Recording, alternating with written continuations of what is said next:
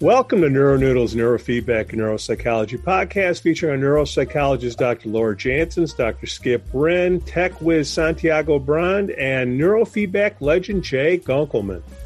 Our goal is to provide information and promote options for better mental health. This is an all-star cast that are more than happy to share their knowledge with you. My name is Pete, and before we start, we'd like to thank our business supporters, Outrageous Baking. They're a dedicated gluten-free bakery that has been around for 15 years. TourTalk wants more people to discover text-to-speech, alternative behavioral therapy, neurofeedback service in Vancouver, Washington. We'd like to welcome our newest Patreon business supporter, Amazing Brains in Vail Valley and Summit County, Colorado. Ask for Micah. How you doing, Micah? Welcome aboard, buddy. We'd also thank EEG and me, Sadia M., Jonathan Rowan, January Terrell, and Loretta T. Please give us 5 stars on Apple Podcasts. Really helps get the word out. If they can't hear us, we can't help them. Okay, guys, got a couple listener questions before we get to the main topics. We're going to be talking about neuroinflammation, holistic approaches to neurofeedback, and heart rate variability. Okay, listener question. Micah asks, I would love to hear what the guys think about TDCS and TACS. Also dive into SMR, one of my favorite protocols to run.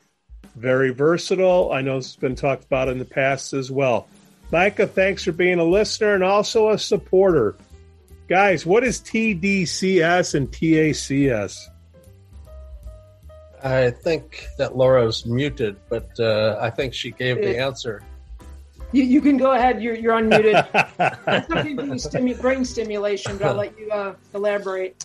Transcranial direct current stimulation is literally passing a current in a single polarity through the brain, and it excites or inhibits the basal membrane, which allows the cortex to be either more or less active. If you put the plus electrode on top of a cortical area, you increase the electronegativity of the basal membrane, and that activates the brain. If with the minus there, you deactivate that brain area. Quite often, you can only put one of the polarities on the head, the other one has to go on the shoulder, but both of the electrodes have to be on the human, otherwise it doesn't make a circuit, it won't pass any current at all. It's an old approach. Pliny the Elder used torpedo fish, an electric eel, to therapeutically treat migraine and epilepsy. And if Claudius Galen quotes Pliny the Elder having done it, you know it's old. This goes back to Mount Vesuvius blowing up in that era. So this isn't a new technique. We're a much fancier now. We don't put a lungfish on your head and have the electric eel zap you. We use slimy electrodes instead of a slimy eel. But it's not a lot more accurate than it used to be. You're passing a gross current through the cortex. It's hard to direct the current. It doesn't always just happen underneath where you have the electrode. If you intend to treat the anterior cingulate, which is deep, you can't just put an electrode on the surface and expect the current to find its way down. You end up having to have a higher density array to kind of guide those currents. But simple DC stim is a very powerful approach if you use it accurately and don't overdo it. It has very good results. It's very easy to overdo it. People turn up the current density to the point that the person can feel it. And about the time you can feel it strongly, it's a skin effect, not just a brain effect. And, making the skin red in an area isn't therapeutic to the brain. You can actually, if you pass too much current, you can blister the skin. That's a mistake. But 0.5 milliamps of current is enough to make an effect.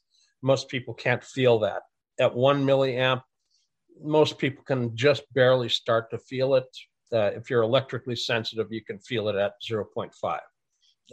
But as soon as you can feel it at all, don't go farther up than that. If you feel vaguely like it's on and there's a little tickly tingle, that's more than enough current. You don't need to turn it up. TACS is alternating current, and it doesn't have as predictable an outcome as DC stim. It has to do with the frequencies that are going on in the brain, whether the frequency you're stimulating at has some resonant frequency within the brain as to whether it has the effect that you expect.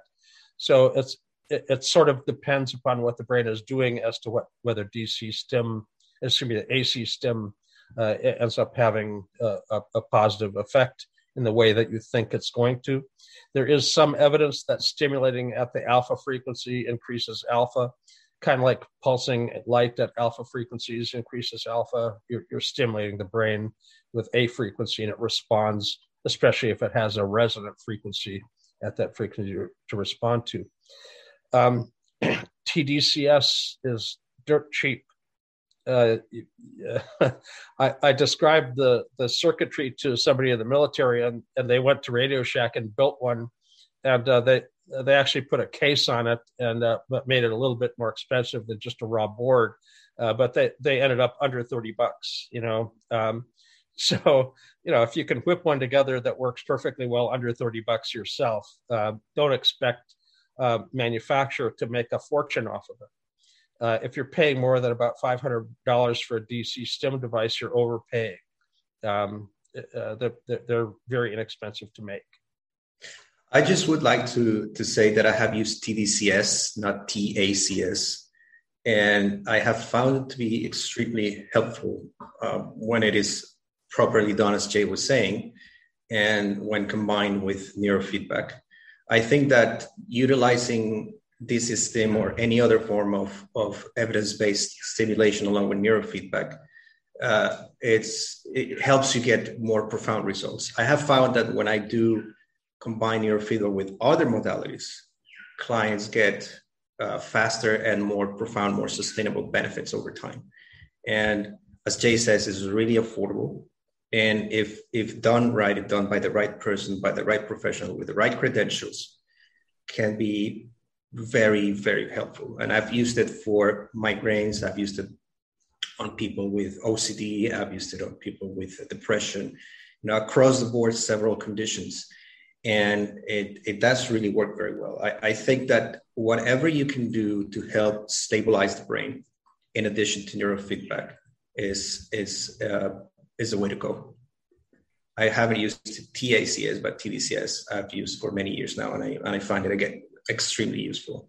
And I think that professionals should look into these options as well. Now, I know there's people who only use neurofeedback and have really good results, but I think they could have better results or faster results if they were to combine with these types of options as well. In addition to DC stim and AC stim, there's TMS, which uses a very expensive magnet. You can range from about $80,000 to about $250,000. So it's not a $200 device or a $500 device. This is a small fortune device. It's in the U.S. you have to be a psychiatrist to prescribe the TMS.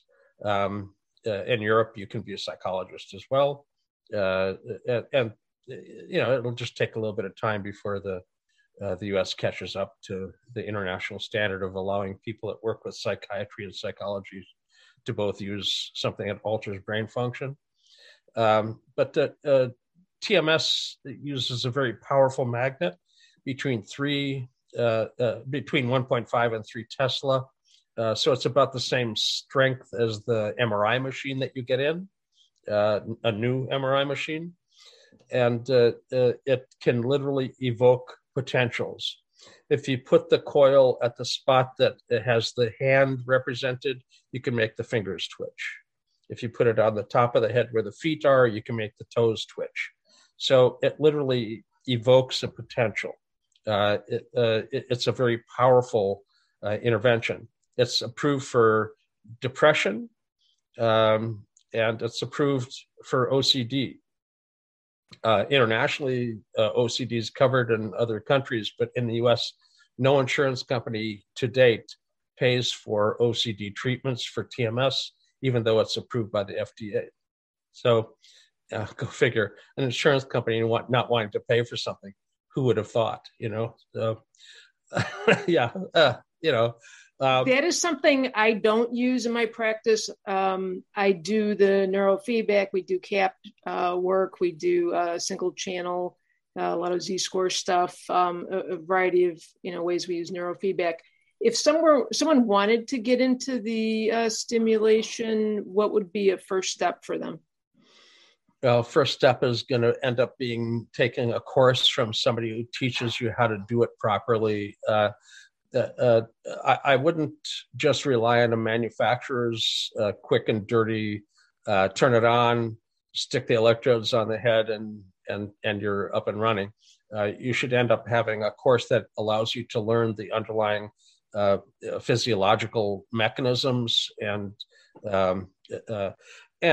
there's a way to target it using the EEG. The beta spindles are hyperexcitable cortex. If you put the minus electrode on top of a beta spindle and put the plus on the shoulder, you can drive the beta spindle down with the minus electrode, and that can end up helping with CZ beta spindles in insomnia, for instance, or frontal beta spindles with the as one of the subset of attentional and affective disorders. SMR is a whole different thing than STIM, and it's kind of hit reset and a whole new topic here. SMR is a sleep spindle. It was a sleep spindle when you're very young, 6 months to 9 months old, a year old. Your sensory motor rhythm is already set. You're actually very good at sleeping at 1 year old. So the sleep mechanisms are there. It's not like alpha that has to mature up to speed. It's already set very early in life. And the sleep spindle is the same thing as SMR. It's a stabilizing rhythm at night. After you experience a stimulus, if you have a good sleep spindle, you continue to descend into sleep. If you don't have a good sleep spindle, every little thing wakes you back up, so you don't have good sleep onset, and you have excessive wakefulness. So insomnia, which is a poorly done sleep spindle, can be assisted with SMR training. You're training up the same nuclear body, the same generator. It's just during the day with a different name. We changed the name in EEG just to keep people fooled, But the sensory motor rhythm was identified initially by Barry Sterman, and he started with animal studies with cats, and he trained the cats with an indwelling electrode how to produce the SMR for reward, and he should have actually sacrificed those cats when he was done with that experiment, but he already had them all hooked up with indwelling electrodes, and they were going to need them for another experiment. So instead of sacrificing it and getting a whole brand new batch of cats, he kept some of them in the next study. And the next study was rocket fuel from NASA, monomethylhydrazine. And it would cause convulsions in janitors that had to clean it up. So they wanted to figure out what the dose response curve was. And those damn cats that he taught SMR ruined his dose response curve because they didn't have seizures like the other cats did. Well, Barry had a friend who had epilepsy, and he's basically, if you can train cats not to have a seizure, how about me? So they trained a human how to make the same kind of a rhythm. They found it positively impacted his rate of seizure, and the whole field of SMR for epilepsy was started, a long, long time ago. When I started in 1972, Barry had already published major publications about SMR and really powerful outcome studies in epilepsy. You'd think, well, why isn't SMR being used for epilepsy worldwide? Well, it is, but only by a few practitioners here and there. It's not, generally done by the epileptologists and neurologists. It's done by the neurofeedback world, and it's not the same world. So it's not generally accepted as a routine treatment for epilepsy, but some people with epilepsy end up finding out about it and finding a practitioner. It's very, very effective. we're in the midst of a case report publication. I have a series of 6 people that were intractable epileptics that are now seizure-free and medication-free. So it works really, really, really well. Barry's original work with cats extrapolated to people really extremely well, and it was validated on epilepsy, but it also works on other things. It's a stabilizing rhythm. What else could need stabilizing? Oh, hyperactive kids, for instance. So SMR was used for hyperactivity in the 1970s by Lubar, and they found good results with it. Lubar, in a throwaway comment in one of his papers, said, oh, by the way, they said they slept better. And wouldn't you know, many years later, there's efficacy quality research to support the use of SMR type training for insomnia. It works very, very well. It's a sleep spindle. Why wouldn't it work well with insomnia? It's how your brain stabilizes itself at night.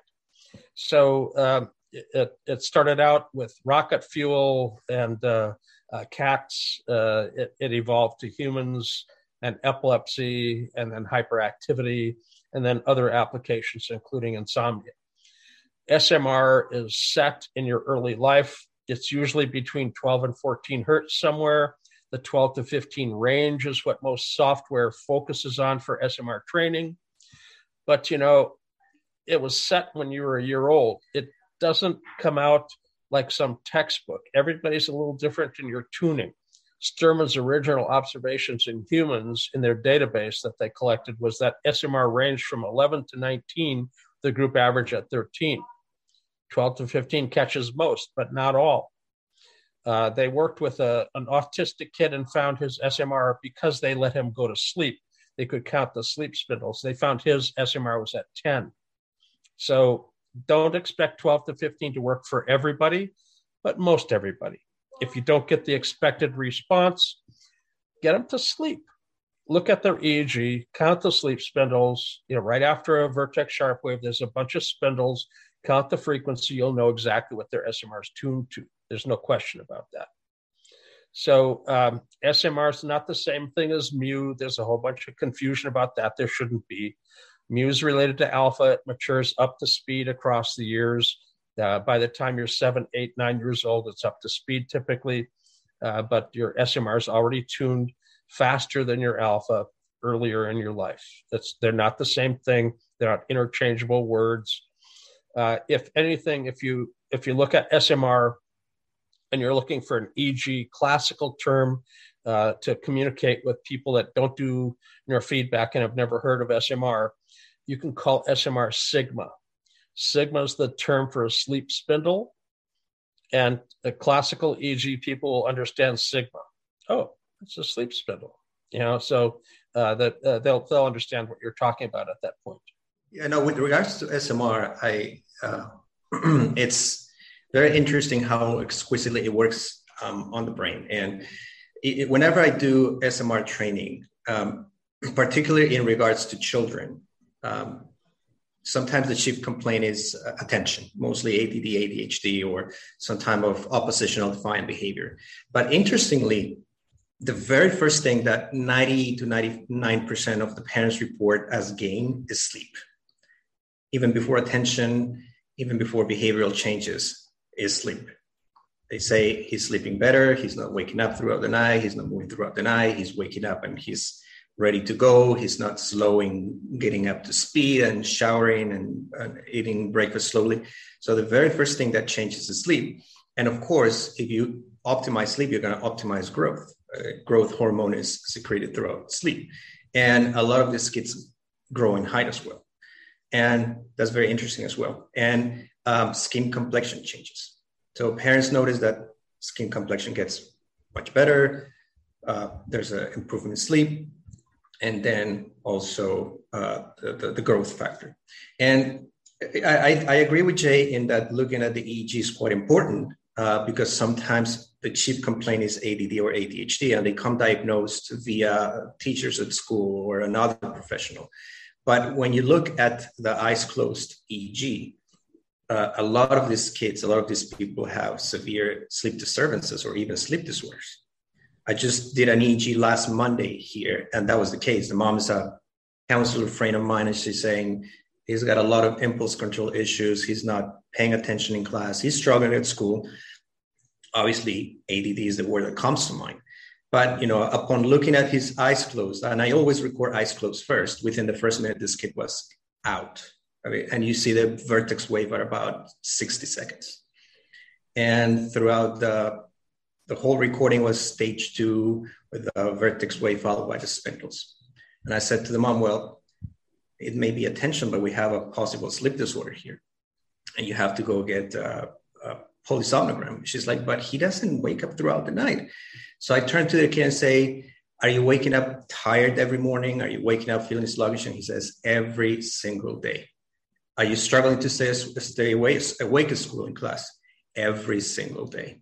So normally there's the misconception that if you don't wake up throughout the night sporadically, or you wake up at a point and you can go back to sleep, you have poor sleep. And that's not necessarily the case. Therefore, I think that the EEG is probably the best educational tool you can have, because parents have no idea, or parents can be in denial. But when you present the info, the client, will tell you the truth. And kids, for the most part, are quite honest. And so, looking at this and training stabilizing frequencies, it's very, very important. But it all starts with the EEG. I think at least for the most part, it starts with the EEG. I mean, if you don't have an EEG, you have very little to go with. I quite often see very brief EEGs being recorded nowadays, people trying to get it done quicker with less impact. But if you don't record a 10-minute eyes closed, you don't have the amount of data that the vigilance modeling people use to model your ability to stay awake and vigilant and focused. And the precipitous descent into stage 2 sleep before 300 seconds is what a sleep lab uses as a standard. They have what's called an MSLT, multiple sleep latency test. It's an afternoon nap. If you complain of insomnia and you go into a sleep lab, they basically won't test you. They can't get reimbursed for it. If you go in for your afternoon nap and you complain, I can't sleep, it's in a lab, you're not the kind of customer they normally see. They normally see people with a sleep disorder that fall asleep at the drop of a hat. If you tell them to go lay down and take a nap, they'll just ask where. They won't complain about the accommodations. So if you fall asleep again with a vertex sharp wave before 300 seconds on the average for 5 naps during the afternoon, you qualify for a sleep study. In fact, they have to do your sleep study. They can't deny you the coverage at that point. You've passed their screening. The screening is there to deny coverage. It's not there to help people with sleep problems. It's there to deny coverage for some people. If you fall asleep to stage 2 at 330 seconds, you didn't qualify. Well, that's silly. I mean, you're still falling asleep way, way, way too early, and you still have a problem. But the insurance companies have set that standard as a cutoff point beyond which they won't pay for the study. I had a 3-bed sleep lab for a number of years in Los Angeles, and there's no economics to doing sleep studies. They've squeezed all the profit out of it, as a good insurance company will. How can they pay their executives and stockholders if they don't deny coverage? So, a sleep lab is basically where you would send somebody for a full diagnosis. If the kid fell asleep to stage 2 with vertex sharp waves a minute into the EEG, they should go to a sleep lab. They would have qualified based on the falling asleep faster than 300 seconds if you fall asleep at 60 seconds. So a full qualification at that point. If you don't go to a sleep lab, you may end up missing the fact that the person goes hypoxic. Why don't they sleep well? Well, they could be going hypoxic, central apnea. Your brain doesn't tell your body to breathe, and you wake up with a big gulp of air just before you're hypoxic enough to be a problem. You drop below 90% oxygen, which if you're a COVID patient, they'd put you on oxygen, but you're asleep and nobody's monitoring your oxygen necessarily. If you go hypoxic at night, you have to have a breathing machine or a surgery to open up the airway if it's obstructive. But you can't just ignore that. My last business partner had the sleep lab. When we split up the company, he kept the sleep lab. He ended up passing in his sleep from not wearing his CPAP machine. They're not exactly easy to use all the time. They're uncomfortable sometimes, and he just didn't use it that night. He slipped below the hypoxic level and just didn't come back. So don't make the mistake of ignoring a precipitous descent into stage 2 sleep as just being a sleep issue. It can be a fatal thing to mistake as not to catch it. There are other kinds of sleep disorders other than apneas. There's restless leg, circadian rhythm, there's behavioral sleep disorders. Some people wake up feeling paralyzed. Some people have night terrors, sleepwalking, sleep talking. There's all sorts of sleep problems. A sleep lab is a good place to have a good referral network already set up, because if you're doing neurofeedback on an ongoing basis, you're going to refer people to a sleep lab because of this precipitous descent into stage 2 sleep. There's often physiological reasons for these behaviors you're seeing. And again, back to the lay folks, where things can get sometimes when a kid's acting out, misbehaving, doing whatever it is, fill in the blank, is that it's some kind of willful production or it's got some diagnoses that go with it too, oppositional defiant, good words like that. And there's other reasons. And I know it's not always easy to accept that, but to pursue these other maybe drivers for these behaviors. If you have a crappy night's sleep, you don't have a great day. Like it's as simple as that. And then just, apply the exponent. Sleep's pretty damn important. Okay, guys, we had one more listener question, and it's not so much we're going to answer it as we're going to kind of set the expectations for the people that email questions in. I mean, we're not here to diagnose everybody. We're not WebMD. We're not, Dr. Google here. But I'm going to read the question, and then we can kind of address the information that we would be looking for if we were going to not diagnose or make a recommendation for training. Hi, Pete. I've just discovered the YouTube videos, and they're fabulous. That's why I want to read the letter. The promise of the internet is fine. That's it, right? That's the whole point. Next question. Yeah, next letter. We'll edit that out in post.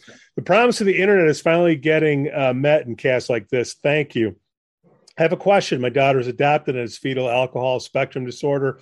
Is there any research or newer protocol development in neurofeedback for this malady, or is treatment more dependent on specific issues seen in the EEG? Fetal alcohol syndrome is an extreme case. There's also fetal alcohol effect, which is still problematic.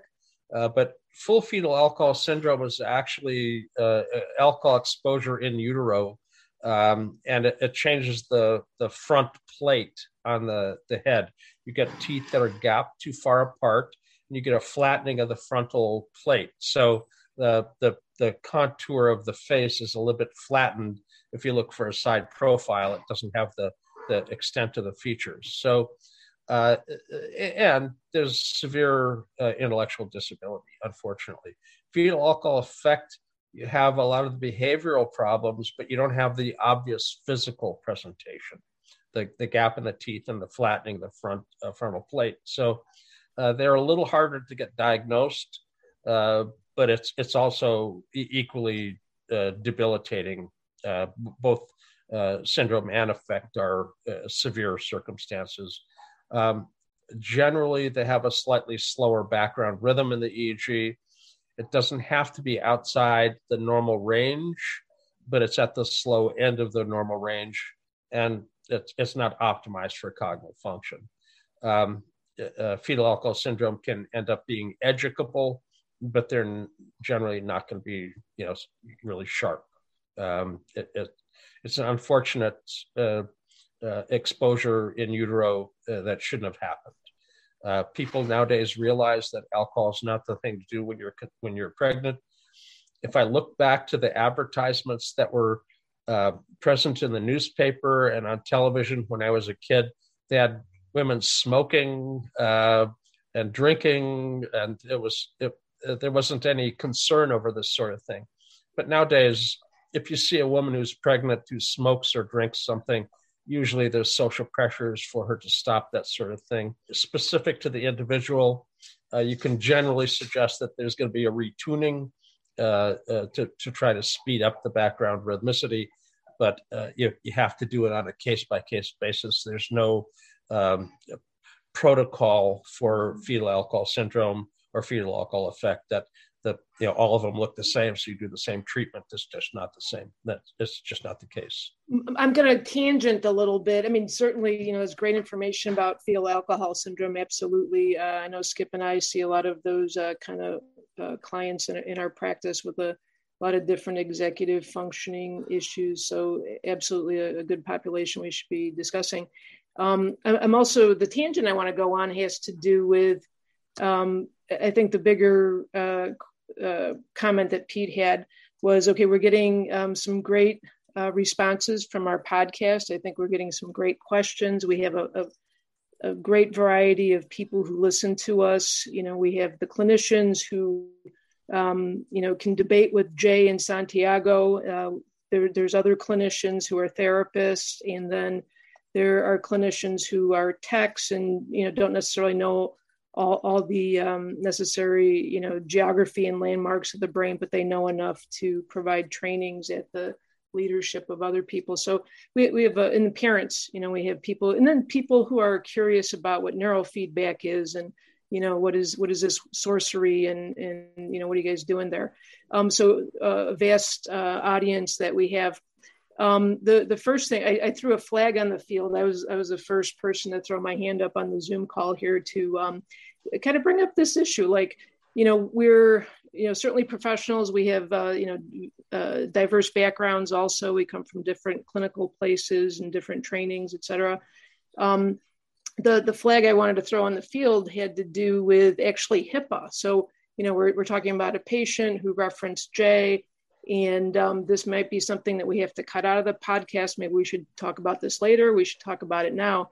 But I'm assuming, and this kind of sounds a little silly to bring up or ask questions about, but I'm assuming that neurofeedback practitioners have to value HIPAA or respond, to these kind of questions. And, I can't confirm or deny that I know X, Y, Z about anybody specifically, although if she's, writing in or calling in, then, she's kind of giving herself up, so to speak. So that's one part of this. And the other thing, Pete was alluding to it, that, it's hard to specifically answer questions.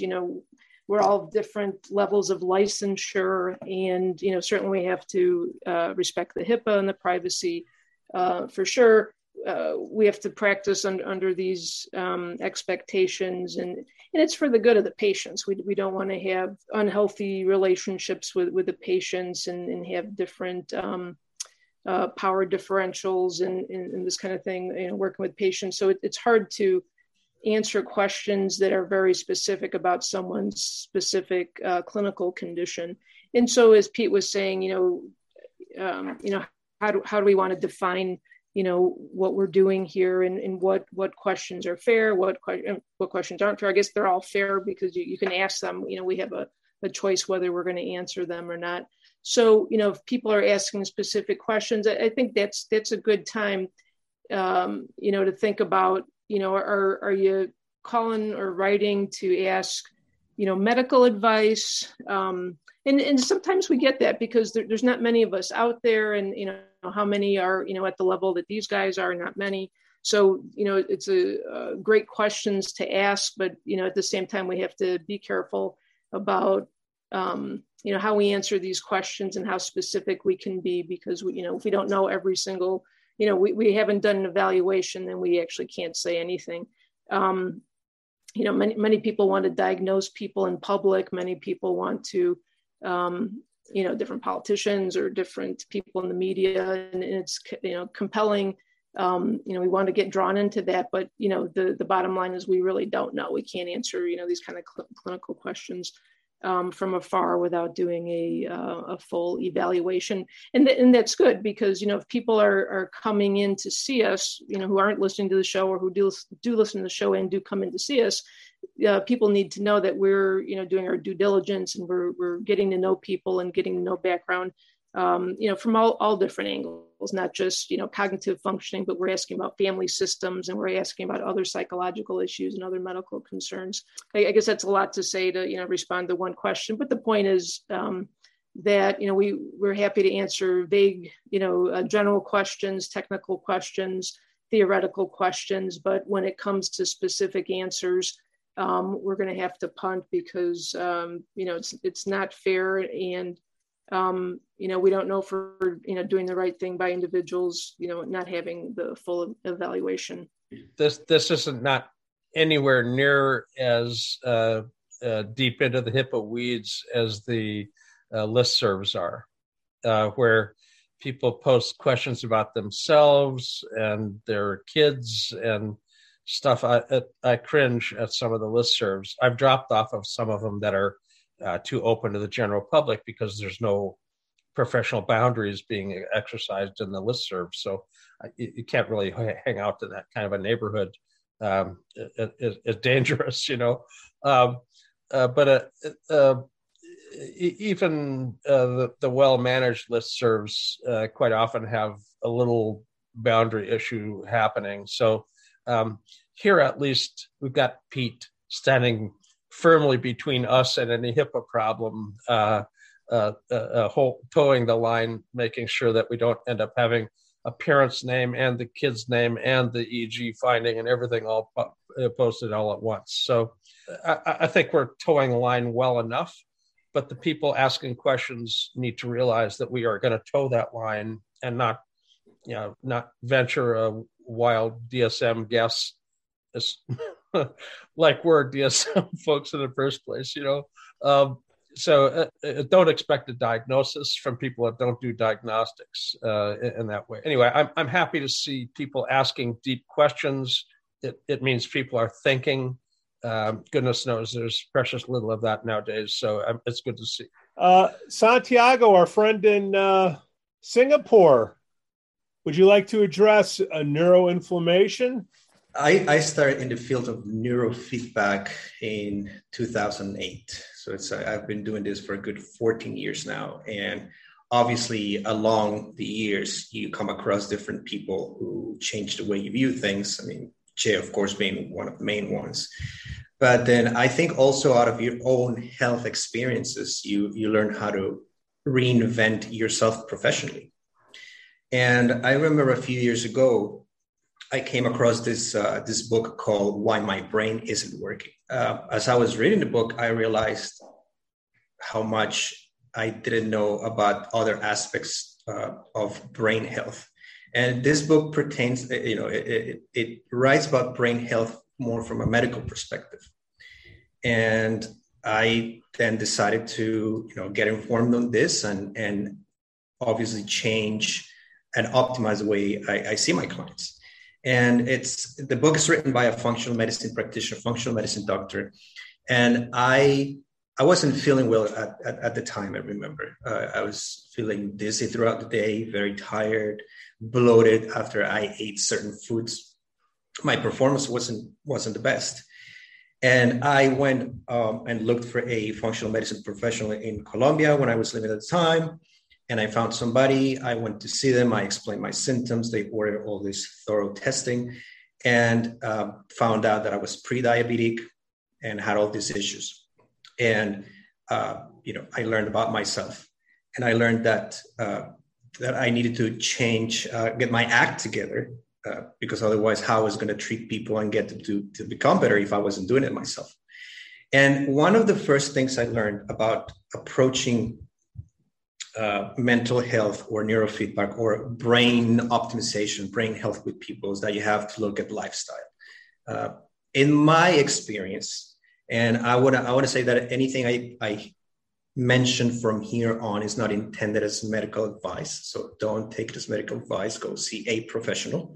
But I noticed that when people come with a chief complaint or set of complaints, the first thing that is causing their pain, their discomfort, and why they come to seek our services is lifestyle.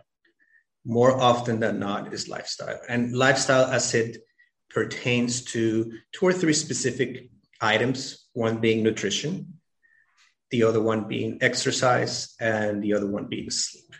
And to me, those 3 are really, really big.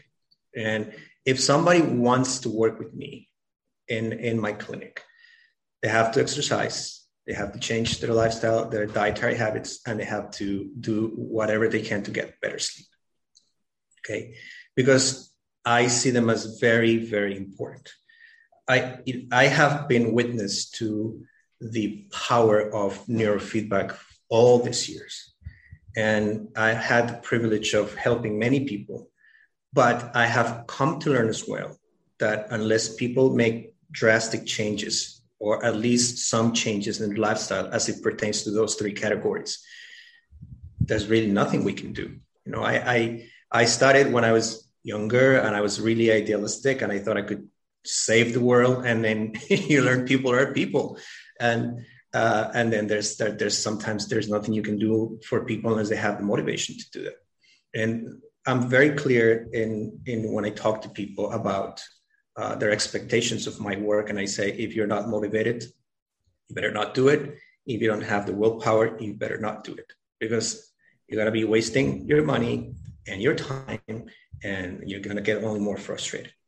And as I was learning about this, I started learning more about neuroinflammation. And I think it's a topic that it's really interesting. And I think that those of us who are in this field, not to the depth of a medical doctor, of course, but just be informed enough to make better decisions when it comes to, you know, guiding the client in their health.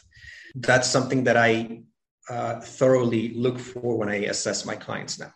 You know, I look at what their diet is, and I look at how their diet creates inflammation, and how that creates certain brainwave patterns, and how that is influencing that, and how that gets in the way of optimal neurofeedback as well.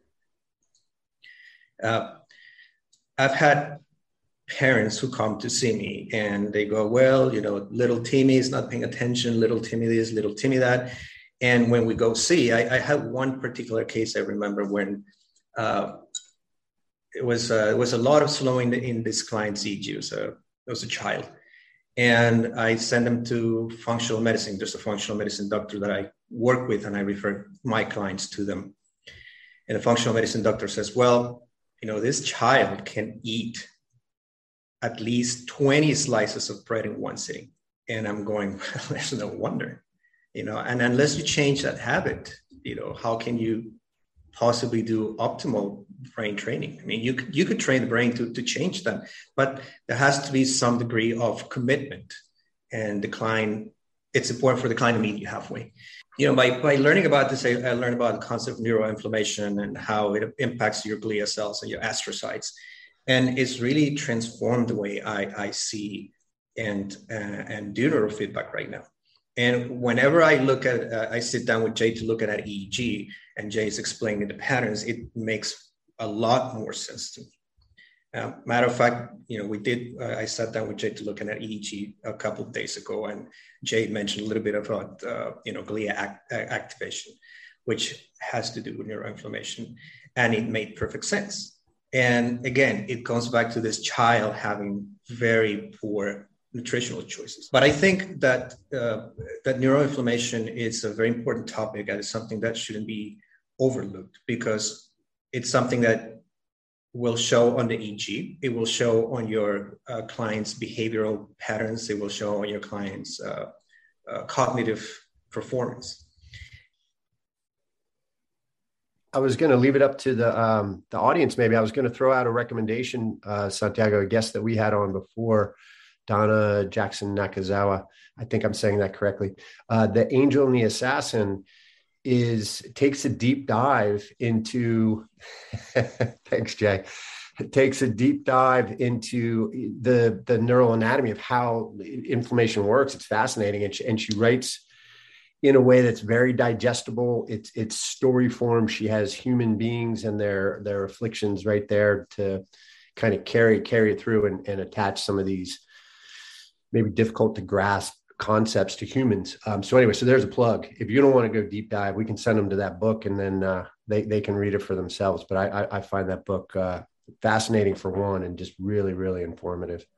It does have the ability to take extremely difficult information and digest it down so it's palatable to those that don't necessarily have the background to dive in by themselves. So she's a very good guide through the deep weeds. What I would say is, when it comes to working with neuroinflammation or neurofeedback for that matter, I think the work should be integrative and holistic. Now when I do neurofeedback, I do consider these other elements. And as I said, I send the clients to functional medicine practitioners who can do proper neuroinflammation testing. They have stool testing and blood testing that can detect all these, chemicals and compounds in the blood that are markers for neuroinflammation. And then I have the chance to learn how that's impacting my client's brain and how neurofeedback can be integrated into that. To that point, I have to say that, when you're working with somebody, and for the people who are listening to us, they need to, first thing is seek professional help. Go to somebody with the proper qualifications and the proper credentials to look at you. And don't do a Google search or anything like that. Now, as it pertains to QEEG work, because as Jay was saying, I noticed it on some of the listservs and the Facebook groups, where somebody who's not a client posts a question and they post pictures of their maps, and there's people diagnosing left and right. First thing I said, because if I learned anything from Jay, is you have to look at raw EEG. So the first thing I comment all the time is, do you have the raw EEG? And I cannot count the number of times where there's clients who come to me here who have been to other places to do their brain maps, and they bring the maps. And I say, do you have the raw EEG? And they have no idea what the raw EEG is. So I show them a picture of what the raw EEG is, and they go, well, no, they never showed me that. And I said, well, as a client, you have the right to those files. And they go ask for the files, and more often than not, they're denied the files. The other places refuse to provide those files. And I say, well, there's nothing I can do without that. I tell people, if you go to the emergency room because you have abdominal pain, let's think of this scenario. You have abdominal pain, you go to the emergency room, and the doctor says, okay, I'm going to cut you open. You have to go into surgery right now. Would you let them cut you open? People go, of course not. And I'll say, well, if you're working with the brain, why would you let somebody work with your brain without looking at it? Your abdominal pain could be many things. It could be internal bleeding. It could be just parasites. It could be you're bloated. It could be anything. So what is the doctor going to do? Well, they have to do all these tests to make sure that they don't need to cut you open, or they need to perform emergency surgery. And with the brain, I said the same thing. It all starts with the raw EEG. So if I have to say this for the listeners, if you're going for a brain map, my personal suggestion is you need to go to somebody who can learn, who can read and analyze that raw EEG for you, who can explain it to you in a way that is going to make perfect sense, who's going to put it in layman's terms, and is going to help you understand what your problem is. Anybody can go to the maps, and that's very easy. But you need somebody who can read the raw EEG and then refer to the proper professional with the proper credentials, should that be the case. So if you're listening to us, the first thing is, my personal recommendation is get a QEEG that is raw EEG based, not just the maps. And then from there, we can take the necessary steps to talk about that. Now the raw EEG will give you markers for neuroinflammation. And, we can read those and say there's a correlation between these brain waves and possible inflammation. And there's things that you can do to kind of try to ascertain for yourself whether you have inflammation or not. But then again, you have to seek the proper medical advice. One of those things is, I ask people, when you eat something, do you recall times where you have eaten something, you get bloated?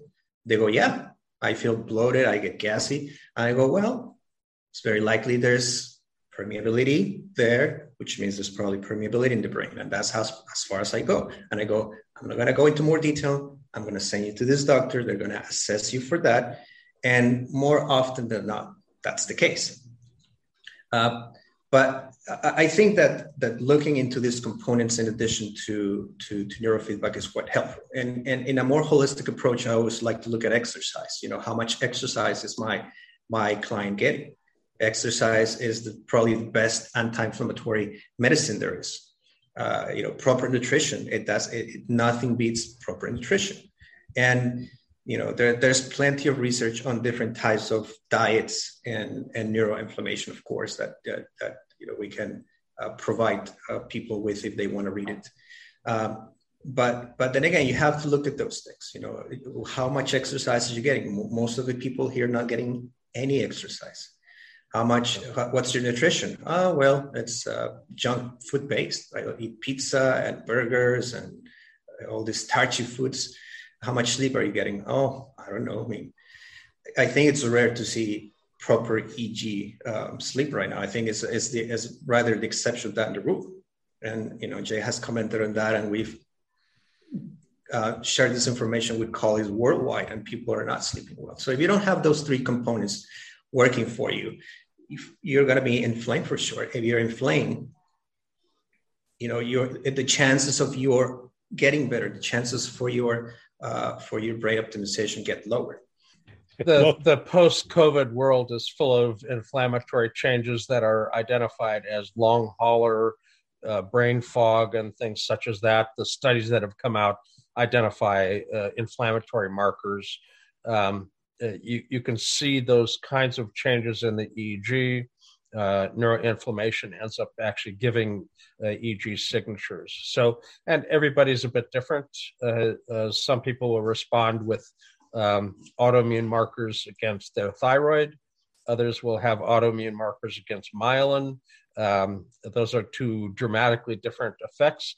Autoimmune markers against your thyroid, your brain actually looks similar to a depressive's brain. But autoimmune markers against myelin, things are so dramatically slow, but cognitively the person is so messed up at that point. It's really quite striking. We did EEG and inflammatory marker correlations after a toxic spill that happened in the Bay Area. Oh goodness, now 24, 25, 26 years ago now. Correlating autoimmune markers with EEG features. So it's an obscure area. It's not a common thing to look for in EEG. Most neurologists look at EEG for epilepsy and gross encephalopathies. Subtyping autoimmune markers isn't something that they're focused on. So don't expect it to happen with a traditional EEG in a hospital. Again, they're pretty limited in what they're used for. I think Jay brings an important point. And what some of the research that I have read is finding is that how well you cope with it after the infection and whether you become a long hauler or not will depend largely on your previous inflammation levels before you got infected. It seems to be the case that for people who had low inflammation, who were eating well, exercising, taking care of themselves, for most of them, they recover a lot better. The long haulers tend to have previous infections and obviously inflammation driven by poor lifestyle or other elements. So at the time of infection, they're faring not as well as the other group. And I think that anecdotally, I have found in my clients with other conditions, when people come presenting with depression or poor sleep, I think that who they were in terms of inflammation at the time the symptoms started determines pretty well how fair they're going to progress throughout the neurofeedback sessions. And again, depending on what the type of intervention that you use is. Thank you all for listening to NeuroNoodles Neurofeedback and Neuropsychology podcast. We'd like to thank our Patreon business supporters, Jay. Oh, my goodness, you're right. We're going to need a scrolling list. Outrageous Baking is a dedicated gluten-free bakery that has been around for 15 years. Check them out at outrageousbaking.com. Tor Talk wants more people to discover text-to-speech at tortalk.se. Alternative Behavioral Therapy Neurofeedback Service in Vancouver, Washington. Just ask for Joshua M. And Amazing Brains, welcome aboard, Micah in Vail Valley and Summit County, Colorado. Just ask for Micah. We'd like to also thank EG and me, Sadia M, Jonathan Rowan, January Terrell, and we like Loretta T.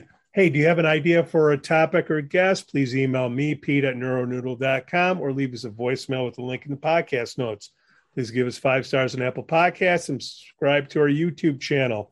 And hey, if you really, really like us, you can buy us a coffee on Patreon/NeuroNoodle. We love our Patreon peeps. Don't we, Jay? Absolutely. Cue the music.